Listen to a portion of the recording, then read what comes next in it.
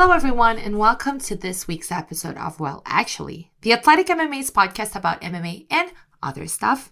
As usual, this is your host, Fernanda Prates, and today I'm going to talk about, well, to be perfectly honest, I don't really know what we're talking about today. I know, but in fairness, it's not like I ever pretended like I had any clue of what I was doing here. You're all well aware of what you were getting yourselves into, but I can tell you what I sort of began talking about before my thoughts just kind of ran away from me. Maybe that'll help. It was Donald Cowboy Cerrone, more specifically the remarks on trans people that he made during a 2017 appearance on The Fighter and the Kid, and how disappointed a lot of people were when the clip started making the rounds again ahead of his UFC 246 meeting with Conor McGregor this Saturday. The whole thing just made me think a lot about good guy versus bad guy narratives, and projections, and expectations, and emotional responses, and how to manage and reconcile all these things with the less than ideal realities of MMA, and of sports in general, and I guess of life, really. Just stick with me and it would all make sense. I mean, maybe, hopefully, who knows, maybe it will be a complete waste of time. Just like my life, and the fact that I've been spending an alarming portion of it in my sweatpants, eating peanut butter right out of the jar, and watching Nashville for a second time. And that, my friends, is lesson number 1 in managing expectations. See, you've learned so much already. So, there has been a clip going around of Donald Cowboy Cerrone talking to Brendan Schaub about trans people. And yes, it sounds almost as bad as you might imagine. Although Schaub was somewhat surprisingly invested in trying to open Cowboy's mind. Granted, saying that people's wirings are messed up isn't the most sensitive way of putting it. In fact, it contributes to the outdated and harmful narrative that being trans is a mental illness. And the defense that Cerrone is quote-unquote too American to understand the concept of trans people is also a weird way of getting there. But I do have to commend Schaub a little bit for just not just letting it go or laughing it off. I think we know a lot of people who wouldn't have made the effort. Even a lot of actual MMA journalists, just out of fear of pissing off their interviewee or just rubbing the fan base the wrong way. So I guess we'll start this one on a positive note, surprisingly, sort of a little bit, acknowledging Schaub's efforts here.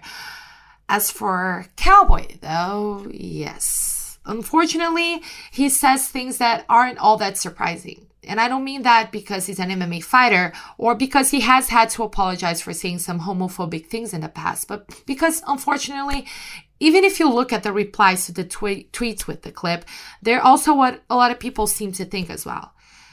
As far as we've come in terms of scientifically disproving prejudiced views, there's still a narrative that dismisses, doubts, and discounts the very existence of an entire group of people, and a general unwillingness to step beyond this binary worldview, which I think is best summed up by Cowboy's feeling that, and I quote, "I'm just saying, if you've got a dick, you're a dude." Well, let's start by making a few, I hate the word, but here it comes, disclaimers. This clip is from 2017, so who knows, maybe Cowboy has expanded his worldviews and broadened his horizons since then. And also, I am a cis woman, so I can't speak from the experiences of trans people, and there's a limit to how equipped I am to have certain discussions.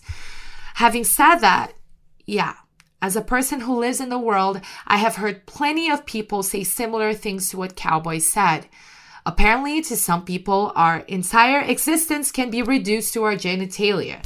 I don't really know how Cowboy would react to hearing about the existence of intersex people, but that's a subject for another time. And the way Cowboy talks about it supports a narrative that is very prevalent and to me very baffling, that apparently people are just going out there deciding to be trans, as if it's something that you just do for the sake of, I don't even know exactly, using the wrong bathrooms, annoying Ben Shapiro. I mean, why would anyone mold their entire existence? Or most importantly, risk their entire existence, considering how often prejudice against trans people turn violent, around making other people mad or just getting attention. To me, that type of thinking is just really a sign of people going on autopilot. Because the minute you start really defying this narrow heteronormative logic that we grow up on, you start realizing that it just doesn't make any sense. Trans and gender non-conforming people are a very marginalized group. They're the target of not only a lot of misunderstanding, but also a lot of hatred. So putting it in those terms, as if trans people are nothing but people who decided that they want to be identified as something else, as if it's a whim or a cry for attention, it is just not very rational or intelligent, period.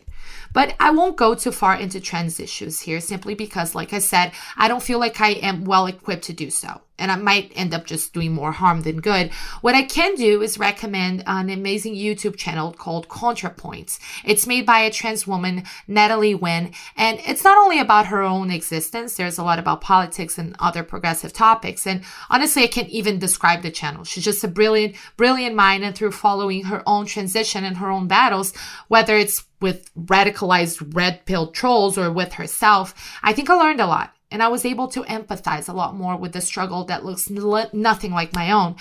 Interestingly enough, Natalie's latest video was about the pitfalls of cancel culture. She was actually quote unquote canceled by the internet recently. And honestly, I have no time to explain the whole thing here to you, but basically it's just a good channel that I'm recommending. Watch it, don't watch it. I'm not getting paid by Natalie or YouTube. If you don't have the time, just maybe a visit to the Planned Parenthood website can be helpful. They explain basic concepts and terminology, or maybe just try listening to trans people. Reading them, watching them, paying real attention to what they had to say. Seeing people in their full humanity is, to me, again, as a cis, privileged person, the beginning of basically any type of positive impact in society. But back to the matter at hand. Fact is, Cowboy said some bad shit. He was transphobic. And yes, you don't have to be downright aggressive toward trans people to be considered transphobic. Just doubting the fact that they even exist kind of fits the bill. And it sucked to hear it. And though I don't think a lot of people were necessarily surprised, I mean, I unfortunately wasn't, I think there were those who were disappointed. Cowboy is a fan favorite. He's a guy who has this great relationship with his grandma, who has this super fun, beer-drinking, daredevil cowboy gimmick. His style is very fan-friendly, and he's just always there. He's always down. He's funny. He's just the right amount of crazy. Basically, he's a very easy guy to root for. And I think combining that with the fact that he's fighting someone who right now isn't easy to root for at all, created these very ideal conditions for a sort of good guy versus bad guy narrative here. And these are great, right? Who doesn't love a simple, clean-cut, no fuss, good versus evil type of narrative? They're digestible. They're practical. They make it easy to feel an emotional investment toward the situation. They're so common in movies and in TV shows and in literature. So why wouldn't they be effective in sports too, right? They're pretty much irresistible. But the unfortunate thing about these types of easy narratives is that they tend to not work when we apply them to actual humans and not characters created by humans. They tend to, as we have learned, disappoint. And this brings me to a question that I think a lot of us get and a lot of us grapple with in some capacity. How do you square your own personal beliefs with those of others whose moral compasses differ from yours? How do you manage your own expectations with the realities of people you either root for or, in my case, read and write about? How do you reconcile it all? I'll speak from my experience here, which might be different than a lot of yours. The diplomatic and proper answer that I give to people I don't really know or who I guess I need to impress is that I kind of don't have to reconcile. I'm not a fan. I don't root for people. I just cover them, at least right now, right? So it should be easy for me to detach myself. In fact, it's kind of the job description to be impartial and impervious to these things. And in fairness to myself, I think I kind of am, in that I'm usually not thinking about what a fighter's presidential candidate is when I'm writing a story. Or when I do, I like to think I do a good job at keeping things separate. I've developed a few tools over the years, and I have also matured enough professionally to sort of extricate myself from my subjects. It is, I think, possibly a little harder for me than it is to some other writers because my style is very personal and emotional and not at all, but do you like the matchup? But still, there is a distance that over the years, I think I've gotten better at navigating. Still, though, sometimes I am caught by surprise by my strong and negative emotions. The 2018 elections here in Brazil were absolutely one of those times. And that's something else a lot of people ask me about. And I have had a tough time discussing here because I often feel like I can't find the words, but I guess I'm just going to give it a shot today. As you know, we elected President Jair Bolsonaro, and I'm not even going to tiptoe here. The man is just awful. Just awful. Homophobic, racist, sexist. His whole platform was built on violence and destruction, and the elections were tough on us. On families, on friendships. There was a lot of just very intense division and bridges that were permanently burned. And while some people might be like, oh God, you broke up friendships over politics, it obviously isn't as simple as that. A president is an image, right? You vote on a representation of something. And voting for what that man, and I legit cannot say his name or see his face on television without wanting to just pick up a crowbar and smash it. It meant either approving his vision or being indifferent to it. Both of which, to people who are as violently opposed to them as I am, are seriously harmful. There was more to it, of course. It was also a very specific moment in the country of lack of faith in the left-leaning party that was in power. A lot of just downright hatred toward that party. An imprisoned former president. Not everybody who voted for Bolsonaro is a violent bigot. That's what I'm saying. That's not what I'm implying. There, again, is a whole lot that goes into it. And I could send you some links if you like, but we don't have enough time to discuss all of it today. And I guess all the context in the world doesn't change how painful it was to see that man get voted into office. And as you may know, a lot of Brazilian fighters, they didn't just vote for him, but they supported him openly on social media and in post-fight shoutouts. And I was working at MMA Junkie at the time, which meant I had to be online a lot. We reported on Twitter beefs and Instagram announcements, so I couldn't really get away from it. And it sucked. It sucked to see that message being spread. The elections were just gut-wrenching. I was sad all the time. A lot of us were. And we couldn't afford to be sad because a lot of us took it upon ourselves to do what we call turning votes. We had to swallow our anger and frustration and put on our argumentative hats and try to make people who we felt could be turned around come to us.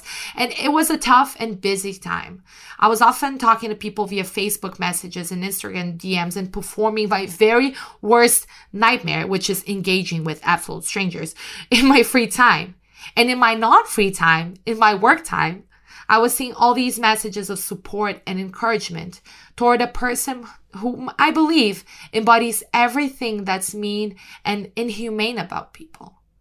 It was awful. It broke my heart.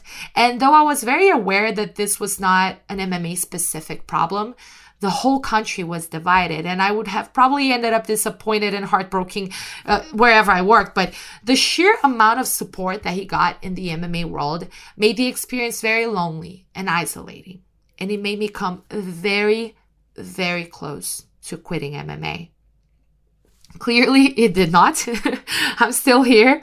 And while some of it had to do with the fact that the elections ended and that the guy won, and that the fact that he's done a total of 0 positive things for the country has caused a lot of his supporters to go extremely quiet, I think it also had to do with some efforts that I had to make constantly and consciously to manage my own expectations toward others. One of them was to simply remember that I'm dealing with people here. I don't cover characters. These are human beings with entire human lives that I have nothing to do with and know nothing about. And they're going to have their own opinions and thoughts. And sometimes I'm going to hate their thoughts and their opinions. And I guess that's a point when a lot of people would add that, we also have to respect these opinions. And that is not at all what I'm going to say. I don't think we need to respect opinions that are hurtful toward others, for instance. I obviously have no issues calling them out. That's kind of what this podcast is about. I even called Cowboy out on Twitter. More specifically, I called out what he said. But I guess what I'm saying is that you can do that and still not think people are demons or monsters or just hopelessly bad. I believe in people that do bad things, and I believe in addressing these bad things. I believe in holding people accountable for their actions and their choices, but not necessarily shunning them or canceling them altogether or just negating the rest of their existence. And I'm not saying it's an easy exercise for me or that I am actually right in feeling this way. As I've said numerous times, I am privileged, and it is somewhat easy for me to come from a more understanding position when people spread toxic ideas, but it is something that I have been actively trying to do more of. It is something that I kind of felt like I had to do more of, because not only did I find myself getting more and more bitter and isolated by the second, but because I've come to the conclusion that throwing people in these mental trash bins isn't that constructive, if you know what I mean. There are, of course, levels to this. Some people do some truly awful things and are entirely uninterested in redeeming themselves and just are bad, I guess. But some people come from a place of just ignorance. And I do think that shunning them or just rooting for them to get knocked the fuck out might just be a missed opportunity of teaching something, whether it is to them directly or even to those who might be outside watching and listening. Again, I'm coming at this with a different perspective of someone who has to deal with these things in a professional capacity. I know it is different for fans, but I guess the whole remembering people or people thing can be helpful for anyone. It is incredibly tempting to fall into narratives and to create stories for people that don't usually correspond to their realities. It is incredibly tempting to project a bunch of our own shit into other people and to build them up into ideas when they're just not. You can't just assign them roles, unfortunately. You can't do that in real life with people you have actual relationships with, let alone with people you don't really know, right? Again, that's not saying you can't expect or want people to do better. And I'm certainly not saying you can't just downright stop being fans of people. You absolutely can.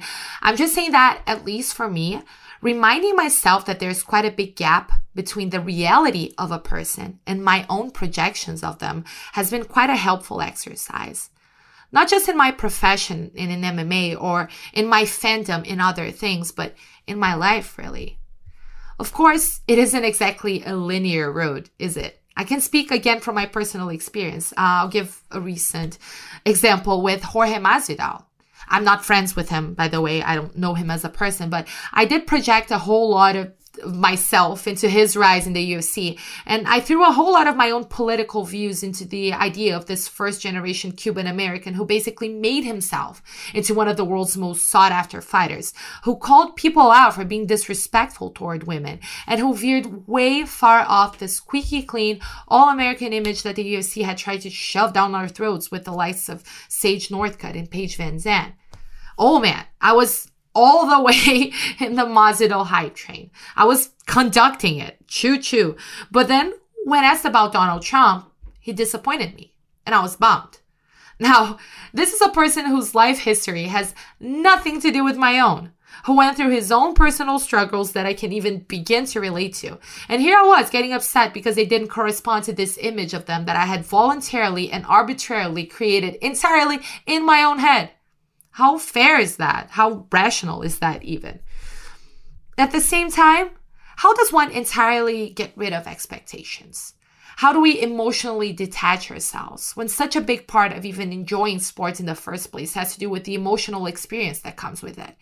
Is it so bad to hope that people with big platforms use them to promote inclusivity instead of supporting ideas or people that do just the opposite of that?